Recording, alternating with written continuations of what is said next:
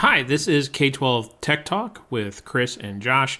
In this episode, Chris and I just came back from the Midwest Tech Talk Security Symposium. We debriefed from that a little bit in our discussions with a couple vendors that were there.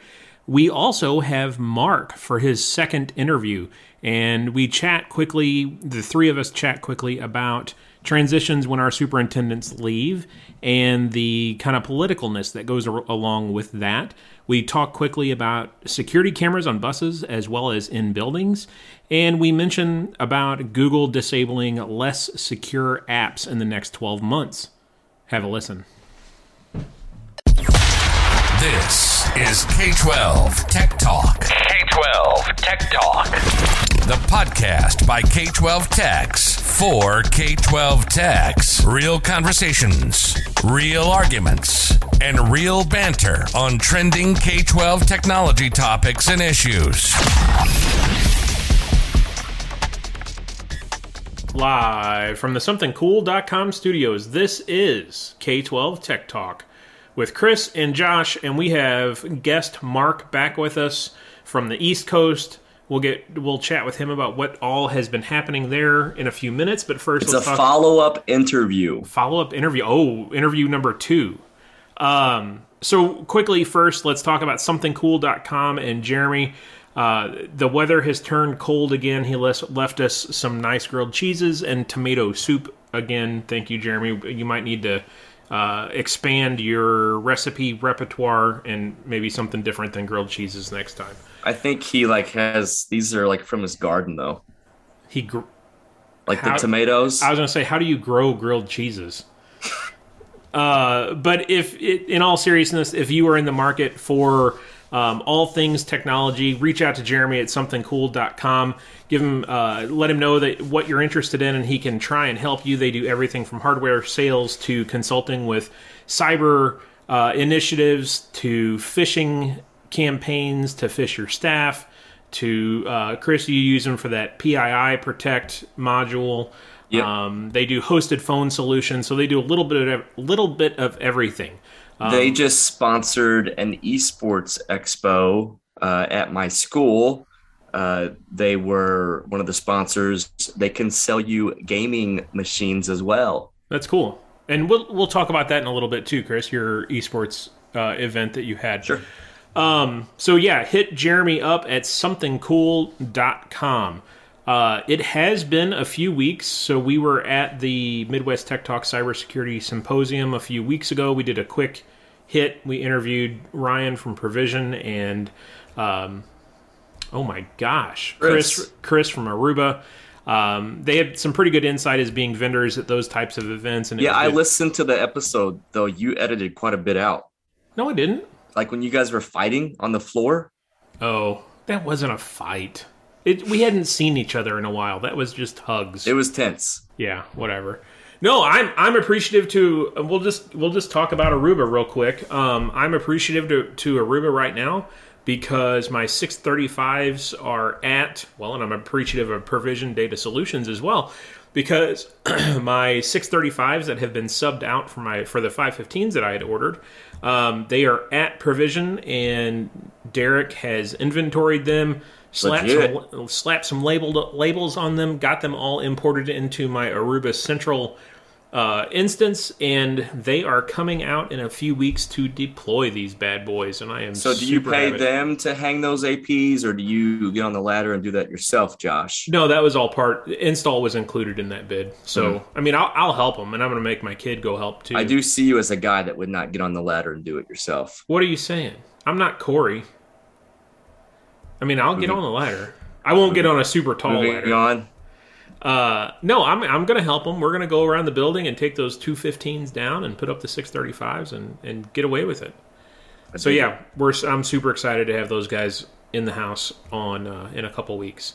So let's talk to Mark. Mark's ready to leave. He's like, okay, these guys asked me to come on. Mark from Boston back in the house. They're not talking to me. There we go again. So Mark, what have you been up to? It's been, over a month since we talked to you. I'm sure the world has shifted in Boston or in the East Coast. And little side note, Mark and I have an email relationship. So really? Although you and Mark haven't been talking. No. Mark and I, we've gotten pretty close. We have? Oh, okay. What's going on, Mark? How's Boston? It's good. Let's see. Since we last talked, we had a very big holiday in Boston last week. March St. Patrick's 17th. Day? I mean, that falls in the same time, but in Boston, March 17th is Evacuation Day, which is the holiday that we celebrate when the British evacuated Boston years ago. Seriously? Yeah. That's like a... Yeah. Well, that's cool. It falls on March 17th every year, and it has been a city holiday for years. We used to actually have the day off. Kids would, they would stay home from school. There's also a parade around that time of year, like a green thing. I don't know. I think it was St. Patrick's Day. No, this is real. Yeah, no, we instead of celebrating St. Patrick's Day, we celebrate Evacuation Day. I have never heard of that. No, I think it's really like years ago, Boston politicians, like they really wanted to celebrate St. Patrick's Day, but they didn't want to say it. So they like dug through the history books and found a holiday to celebrate. And so wow, it is Evacuation Day. Wikipedia checks out. That's right. That's right. So do you guys, like, you don't have school those days, or? No, they just practice the drills. No, we do now. Up until maybe it was like 3 or 4 years ago, we actually had the day off of work and everything. So to celebrate the British leaving Boston, that was really what it was all about. Interesting. So we were chatting beforehand. Both of us, our superintendents have announced that they're leaving at the end of this year. So yep. Josh and I, getting ready for that and going through a superintendent search is quite the experience. Yeah, so let's talk about that. We've already filled ours with an internal candidate. The person that I currently report to will be the superintendent come July 1, which is a good thing. I'm super excited for her and what that means for the district. She's been with us for over 10 years, so she has a history of the district, and I think we'll continue what we've been doing successfully over the last several years. But both of you guys have been through superintendent. Well, Mark, you're getting ready to go through one. Chris, mm-hmm. You've been through 2 superintendent changes in the last couple of years. How are you guys typically included in that process, like those interviews and stuff like that? How's that worked out in the past? For us, it's a very public process. So there's a committee that's established. They interview the community, they interview principals and students and everything, and then they privately they select 3 candidates, and then the final 3 candidates will interview publicly, and then the school committee will choose the final candidate at the end. So it's a very, very formal and structured process. And public, right? And public, yeah. Yeah. So ultimately, I guess the committee makes a recommendation to your school board, and Correct. the board makes that call. Yeah, I think most places do that committee. I expect that when we backfill this assistant superintendent position, I expect that something similar to happen. Chris, is that how you guys went through that process? Yeah, last time I was thinking about it, I think it got down to a top 3. And those candidates came to the tech department and hung out with us for a few minutes. I remember I judged harshly on the handshake. There was one guy that was a very loose, flimsy handshake, and he left. No. I was like, he's not the one. No. So, I mean, that was pretty much the extent, though, of my involvement. Was a pretty quick meeting and a handshake. We showed off a server cabinet like it was cool, just to see what they would say back. But that was really it. And I'm thinking about the previous time. That was like an in-house move, so that was kind of done differently than the last one. Interesting. So yeah, this will be my first superintendent change. Last year we had an assistant, or more or less CFO/accounting person change, so that didn't directly impact me. I used to report to him, but when he left, I was reporting to someone else. So it'll be interesting to see this change. I've already told my current boss, who will be superintendent next year, I've already told her that I intend to continue to report to her. I don't want to report to anyone new. So it'll be interesting to see if that relationship stays, or if I'll go to the assistant, back to the curriculum and learning person. We just had a board meeting, and you get into these board meetings now as we're getting closer to summer and stuff, and lots of position changes and people go to different school districts and the whole bit. Lots of you start to see new names of people that are going to come in. It reminded me, we were talking about today actually about, I don't like change. I don't like when those above me or those that I would say are beside me, you know, just the heads of departments or buildings, when those people change.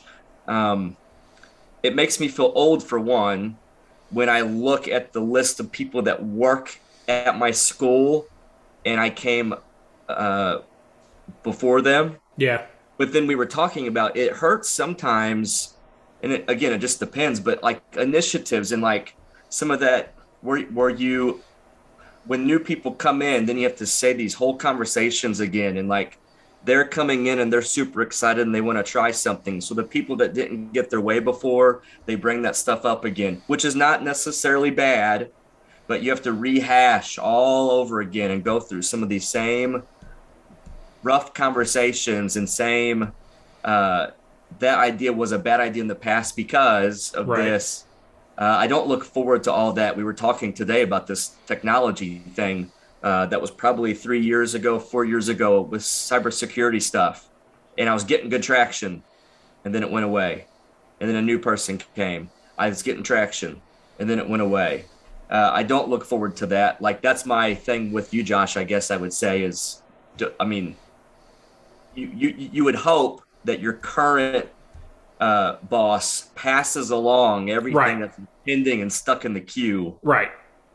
So that you don't start over. And Mark, I see you shaking your head. I assume you've lived that kind of experience where you're going back and rehashing some of those old battles or old initiatives that were deemed a bad idea 4 years ago, and now all of a sudden they're back up again. Yeah, I mean, I think the hard part is not necessarily rehashing old stuff, but it's handling all the old stuff and the new things on top of that. So you get new department heads and new superintendent. They all come in with new initiatives. And you're like, so do I stop doing what the old person did and start the new stuff? Do we do both at the same time? Yeah. So, I mean, this is... Heaven forbid if they're competing, you know, right. Polar opposite type initiatives. Yeah, yeah. I mean, this will be my, I think, 6th superintendent. So... Oh my gosh! And how long have you been there? That's 5 6 or 6 years. Are you kidding me? You've had no, in not 6, but 9 years. Yeah, 10 years. Wow. I think so. Yeah. Wow. But too, let's talk about that landscape too. Chris and I are in relatively rural schools in the middle of Missouri. I mean, we're on the eastern side, but whatever. Kind of in the woods school districts where you're a completely different animal. Your major metropolitan area, you know, your name, it's the same name as the city you're in. And I imagine that carries a lot of, it draws a lot of attention.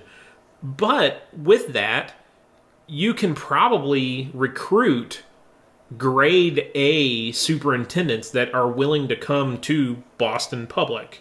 Is that what you see or no?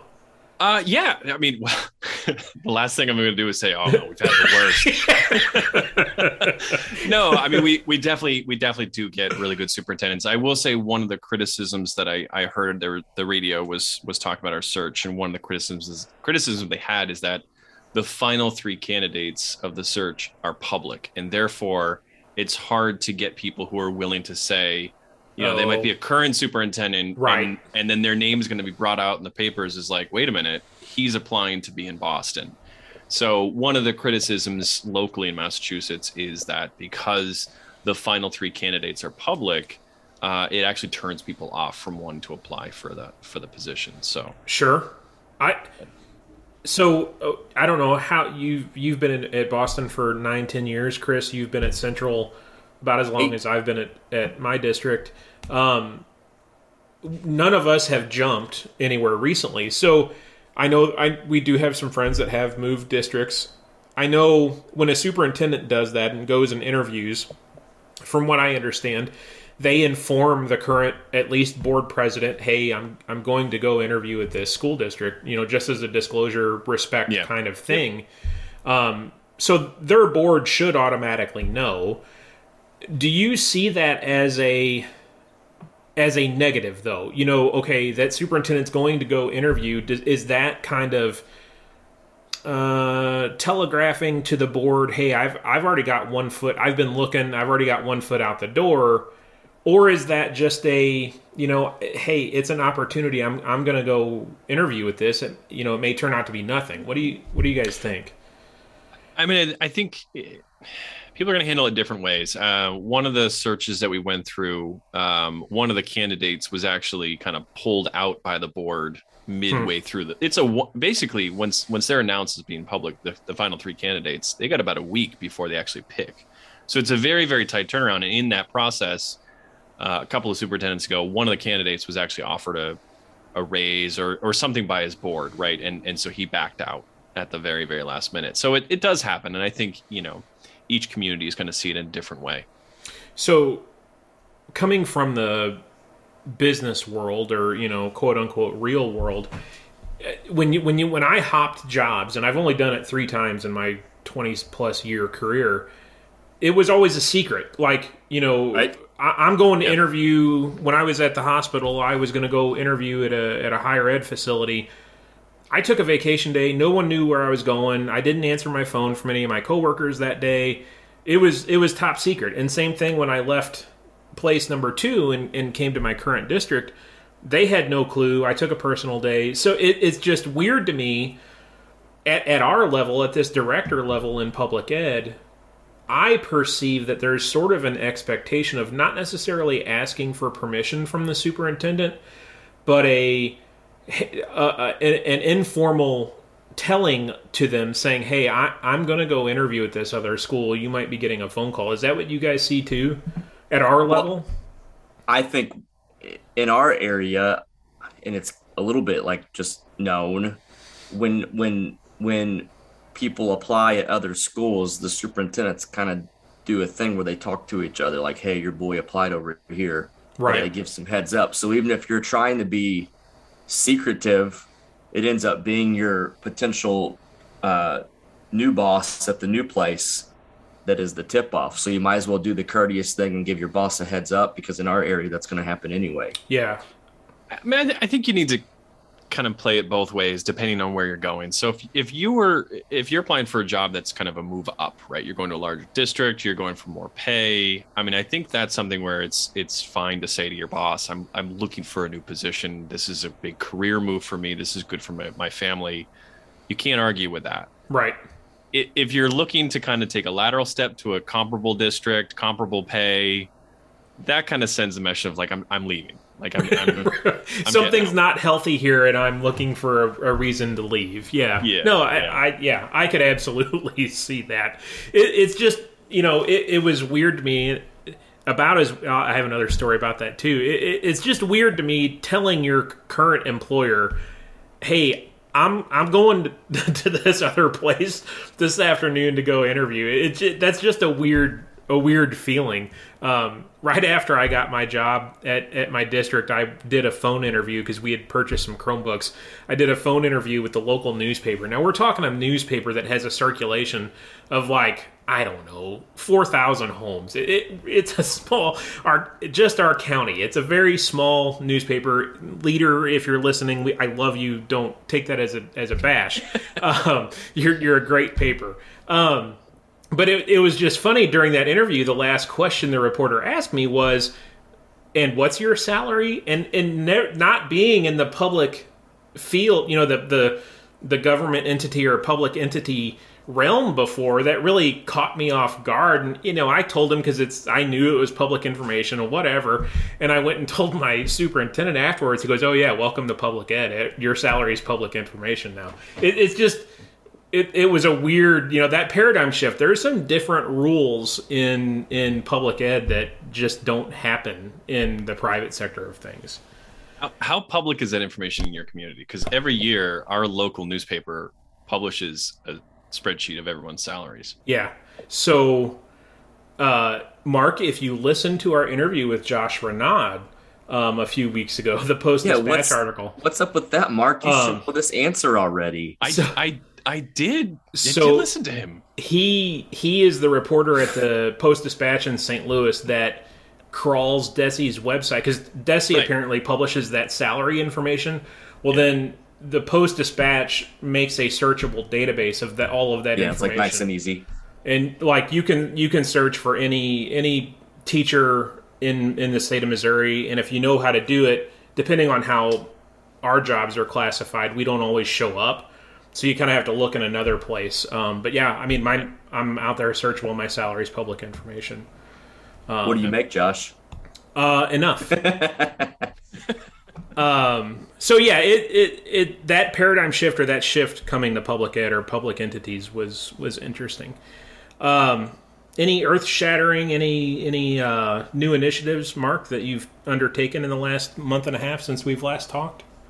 I mean, it's interesting talking about new initiatives with you're going to have a superintendent transition. Part of it is like, what are you shoring up versus what do you kind of get ready for new stuff? But we are getting ready for a DESE. We also call our state board of education DESE. So we're getting ready for a DESE review in the next couple of weeks. So doing a lot of stuff around that. And then starting to explore security cameras. There's been actually a lot of conversation with Massachusetts around what everybody's doing. And so we're looking at different models. This spring, we're going to be doing a pilot of different types, on-prem, hybrid cloud, and then fully cloud version. So that I'm kind of excited about. And I think it's going to be kind of a fun project to get involved in. Hey, Josh, what was the class at the security symposium that I almost fell asleep in? It was the last class of the day. Avigilon. Those cameras are awesome. Yeah, so we have some of the That's what you should check out, Mark. Yeah, have you looked at Avigilon? Not, no. They're owned by Motorola now. We have Avigilon DVRs in each of our buildings, and the newest software version coupled with the newest cameras is absolutely amazing. Like you can look at recorded video, I could find Chris in my recorded video. He's wearing a red shirt. I could literally track him, tell the system, follow this guy, and it will track him from camera to camera to camera to camera. It's unbelievable. Unbelievable stuff. And it's all on the server, or the storage is all on-prem? Yeah, the stuff we have is, yes. I don't know. They have cloud as well, though. Oh, do they really? Yeah. So at the security symposium, random side story, the schedule that I built, that I shared with the committee that like Josh is on, it was a 1-day shot, and the last 2 hours were pretty late into the day, and they were nothing but vendor showcases. Mm-hmm. But attendees know, and vendors know, we do that on purpose, because nobody likes to walk in and it ends up like, oh, security cameras, sweet, we're going to learn about the foundational stuff about security cameras and technical stuff. Then you walk in and then it's some company just pitching their solution. Yeah. So we jam pack them all into the end of the day. Well, it was like a late day. It's like 5 o'clock on a Friday. Yeah, 5. Yeah, it's like terrible. I presented that. I emailed the committee. Like, I know it looks bad on paper, but I want the committee to look at it, and like they need to tell me if it is a terrible idea or not. Everybody acted like it was a great idea. I knew it wasn't a great idea. But the committee passed it. And then we go in real life. It's a terrible idea. Nobody wants to sit in a vendor showcase from 5 to 6 p.m. So then it's pretty much, I mean, there's some people there, but it's pretty much just the planning committee in these last sessions.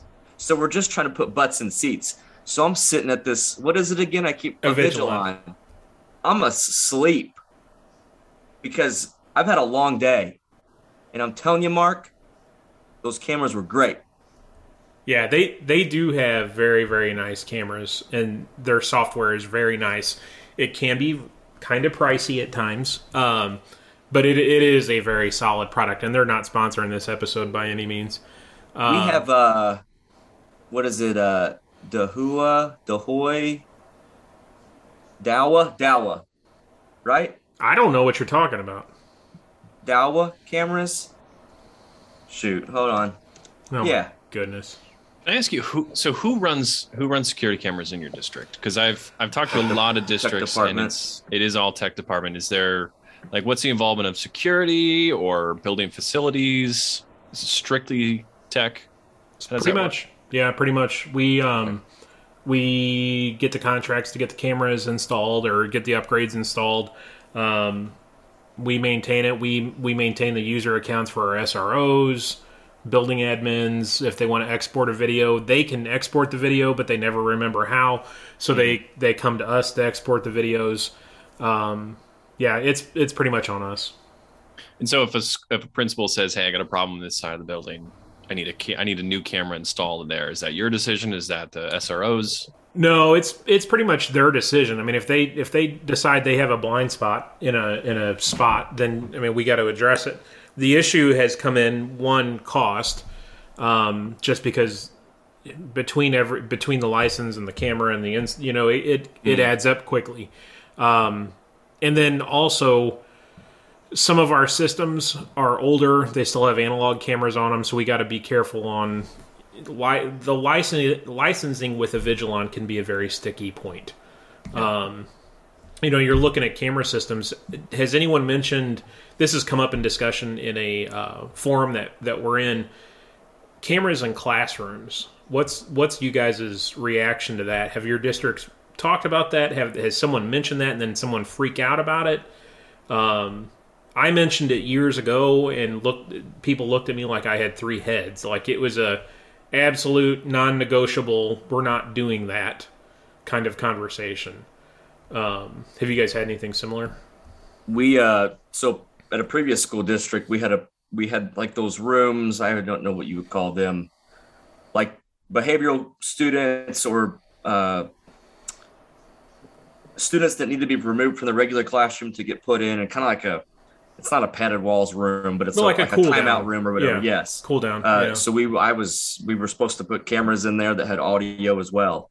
But I know like years later, that room got called out by somebody that like, hey, you can't do that. That's an invasion of privacy and the whole bit. So whereas it was put in to protect the student, I mean, because the whole point of it and its at its root was like there's an adult watching them. But sometimes the student's acting out in violence or whatever. So you're trying to protect the student, protect the staff member. That was the point. But then just the same, you'd have some issues that would escalate in there where like, well, that shouldn't have been recorded or, that whole kind of thing. So, yeah. And to the point of the cameras and the who's over them, my big thing for years, I think at all the schools I've worked at, the security camera budget, there isn't one. So it comes out of like the building tech budget that I'm over. So I'm having a security camera compete with the money that's the same as for a smart board or a projector or a computer. And that shouldn't, I mean, I've argued that forever. Like, why am I deciding on a classroom tool versus, a security thing for this budget? Like that's completely out of whack. Yeah. We don't have any cameras in classrooms. My office does not run security cameras right now. It is actually run out of the facilities department. But we're trying to build a little coherence around, getting more people involved in cameras, but definitely no cameras in classrooms, or, try not to aim cameras at working spaces. Right. So hallways, doorways, entries. And then we work with our local police department on outdoor facilities and cameras. We had a really unfortunate incident last week. There was a bus of students getting ready to go to a state championship basketball game, and a drive-by shooting occurred. And oh my gosh, student and a teacher hit, and so now we're getting ramped up and getting a few more cameras around that facility. So holy cow! Do you have cameras on all your buses? We do. That was a controversy when we first installed it. We actually had to disable the microphone, so it's just video. But yes, really? Cameras on the bikes. Yeah. Interesting. Yeah. I don't know. We did, and this is years and years ago, and I thought it was a good move. One of the companies that we worked with for camera placement, he was a retired police officer / detective. So it wasn't like tech guy being like, yeah, we should put a camera here. Right. It was a guy that he would say like, well, what incidents happen here typically? What are we trying to figure out here? Why would we put a camera here? And camera specs and camera placement really change because of someone that knows what they're talking about having input.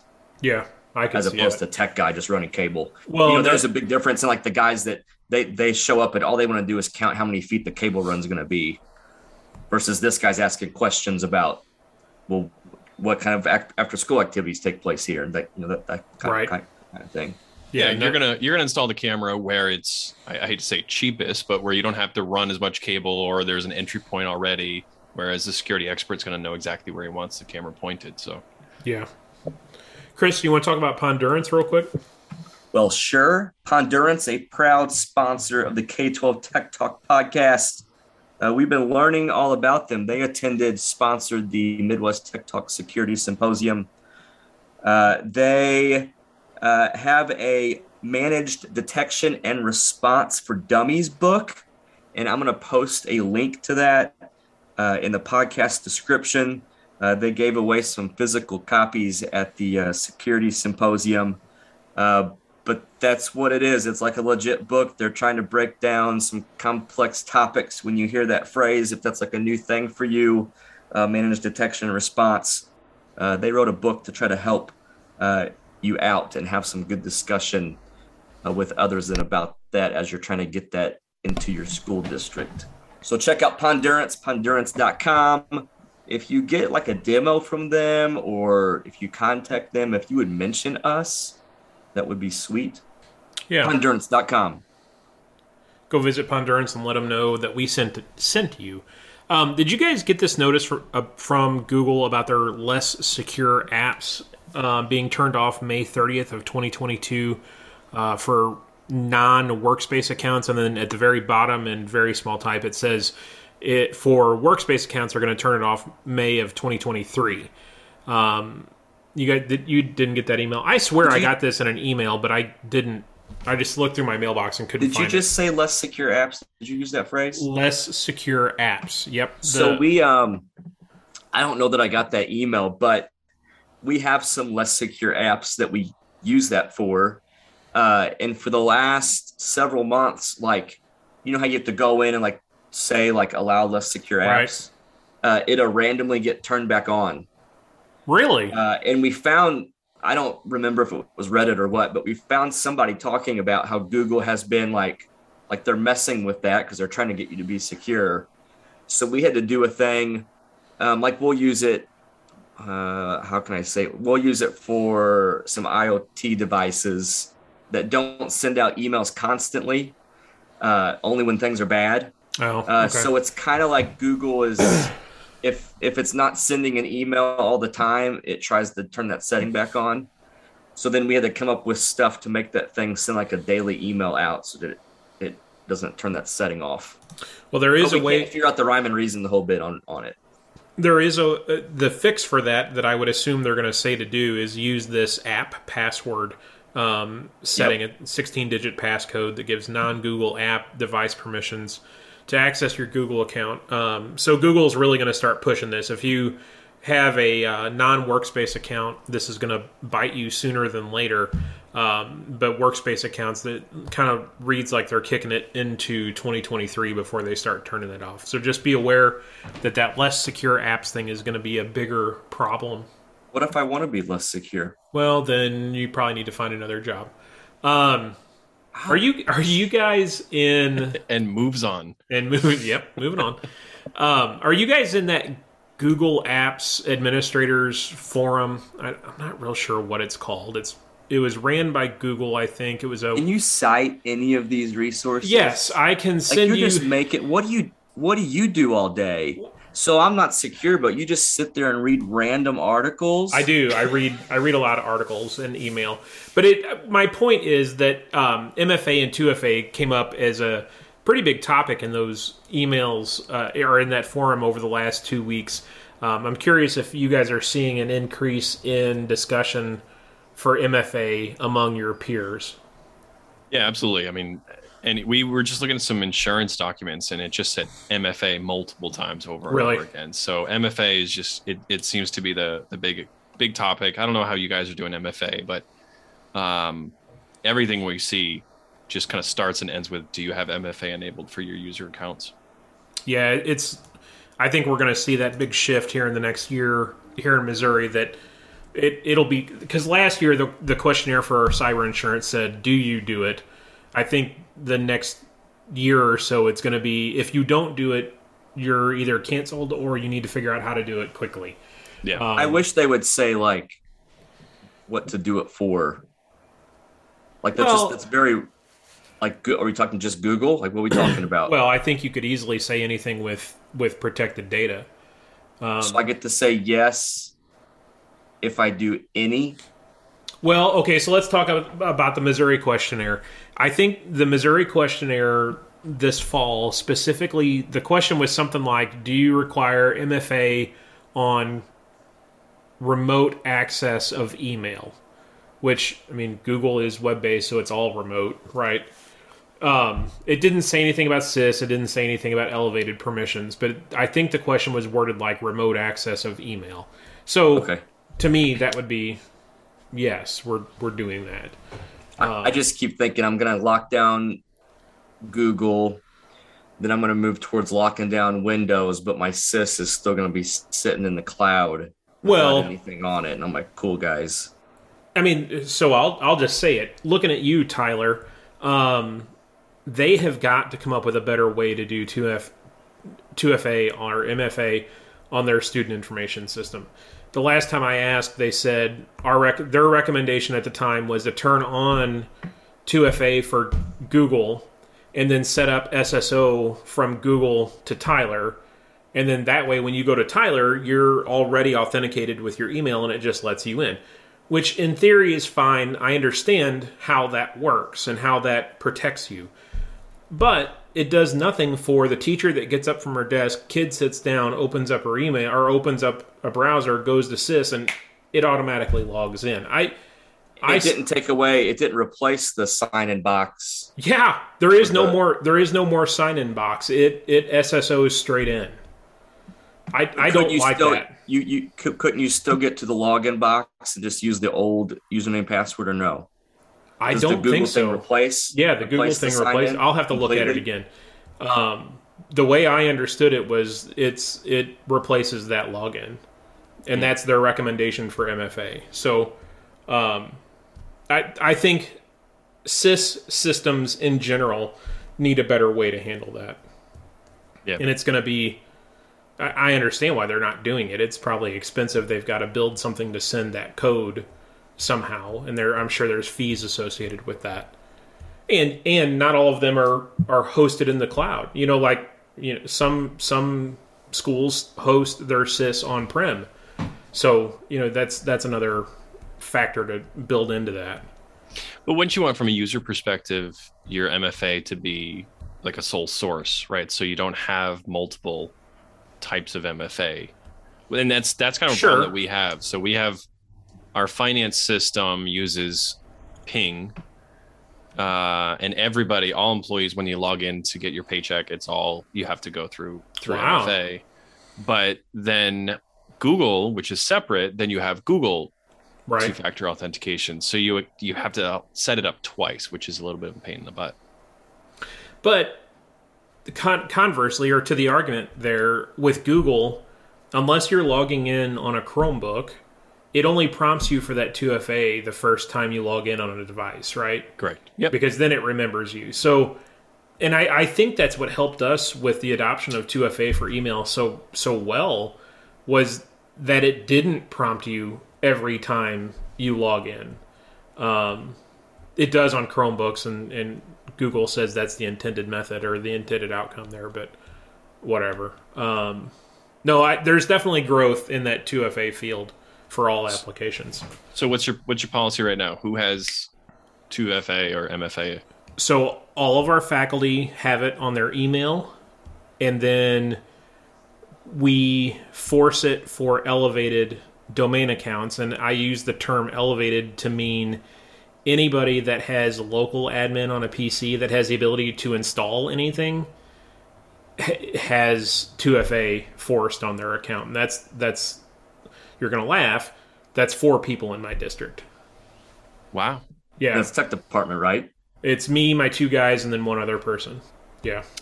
We just have 2-factor on for Google for those that have higher risk, like we use SIS as the determining factor for if we turned on Google two-factor.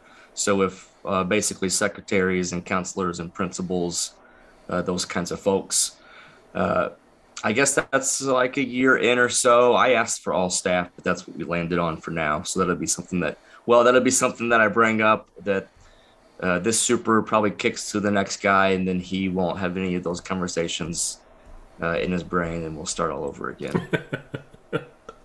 Who are you requiring it for, Mark? So we started with the highly sensitive departments, IT, finance, HR, and then we slowly started to expand out, superintendent's office, legal advisor, all those folks. I hope no one from my district is listening. I would take advantage of an issue and say like, hey, the communications office, you just got hit with a phishing attack. We're going to turn on, someone's targeting you. Let's turn on MFA. Absolutely. And then I use the Ukraine issue right now to actually push it out to all central office. So we just finished enforcing it for all central office, which was a whole lot easier than I thought. We just said like, hey, you've got until March 14th to turn it on. After that, you're going to be kicked out of this group, and then here's how you can turn it back on for yourself. So it is enforced for all of central office. That's cool. I forgot to mention I am testing PC 2FA or domain 2FA for our HR benefits lady, kind of like the supervisor in that office, just to see how well it functions. Because my goal is my accountant, my payroll lady, and my benefits lady. I would like to get those three, just because the data that they have on their computer is so sensitive that if their computer was compromised, we would have a problem. So I would like to 2FA their profiles on their PCs just because of the data that's stored locally. And that's gone really well for her. So I could foresee me expanding that this next year. Chris, how about you? Who's 2FA in your district? I already answered you, Mark. Where are you right now? It's getting late. It's 9:15 out there, Chris. We got to cut him some slack. We actually secretaries and counselors and principals, Mark. I'm sorry. We really haven't talked much on the agenda, so I think this was a good organic here's discussion. some facts. Let's see if this guy's really from Boston. Oh Lord! Oh no! Here we go. The fact that I talked and Mark didn't even take it in. It's okay, Mark. I'm flabbergasted. You know what? I do it all the time. My wife and I were just driving through a neighboring town a few days ago, and I looked, and there was the original Dunkin' Donuts, and I said, "That's the original Dunkin's." Oh wow! And she didn't care, but it was flashback to last episode. Anyway, here we go. The first American lighthouse was built in Boston Harbor in what year, Mark? Was it the same year as Evacuation Day? Yeah, can I just say Boston Harbor Light and then back no, up now? 1716. These are different questions from the last time. Boston is home to the oldest public what in the U.S.? Everything in Boston is the oldest park. Public. No, don't stop there. We got the oldest public park. We have the oldest public high school. We got the oldest public library. We got everything in Boston is the oldest public everything. Interesting. True or false? True. Boston pubs have happy hours. No. Really? No happy hours allowed in Massachusetts. No. There is no happy hour. It is illegal in Massachusetts. Wow. Josh is mind blown. That's interesting. Yeah. It's state law. I mean, that's a wow. Yeah. Huh. What favorite American sweet snack is named Nesco, which is the Fig Newton? Yeah. No, the Nesco, the wafers. Necco wafers. Okay, not Nescos. You didn't get that one right. I think Mark's really from Cincinnati or Fig something. Newton. You don't. Hey, so hold on a second. The last time we were here, I said I'm not actually from Boston. That's true. He did. that is true. Oh, well. Okay, Boston has a factory. What kind of factory is it? Beer. It was the first. This is like a candy. It's dark. Tootsie Roll? Chocolate. first U.S. chocolate factory. It's okay. I think he's moved on to Hershey's. Yeah, right now. you're in Pennsylvania now. Yeah. Hershey, What Pennsylvania. transportation system was the first out of Boston? I mean, like the trolley system? The subway, Mark. Come on. Yeah, that's what I was. Yeah. Same thing. Oh, you call Well, sorry, it's both. It's above ground and underground. The city's nickname is Beantown due to what? Boston baked beans, right? Yeah, Boston beans. Baked beans. All right. Do you like baked beans, Mark? Yeah, they're good. They're good. All right. You've ridiculed him enough, Chris. All right, Mark, we appreciate you joining us tonight, and we're not sure that you'll want to come back after tonight. We will. We'll have you back though. Thanks for listening. We have one more guy. Yeah, and our last 2 weeks. Our last 2 weeks have been messed up, so he had to canceling on that guy. He couldn't do it tonight, so. I've really enjoyed your guest host. I think you should just keep this up because it's been really fun to listen to. It's been interesting. It's been really interesting to see different schools' takes on different things and how common everything is. Yeah, we have the other guy's name is Chris. Is he from California, right? Yes. Yeah. Yes. All right. Chris, any closing thoughts? No. All right, Mark, you got Thanks, any closing Mark. thoughts? No, it's been fun again. Until the last 5 minutes. All right, that has been episode 65. We thank you for listening. Give us a email, k12techtalk@gmail.com, and on Twitter, our Twitter handle, k12techtalkpod. Give us some feedback. Let us know if you got a topic you want us to talk about. Let us know what it is. If you, want Mark to come back, let us know, and we might email you back. We'll see. All right. Thanks for listening. That was episode 65. See you next week. See ya.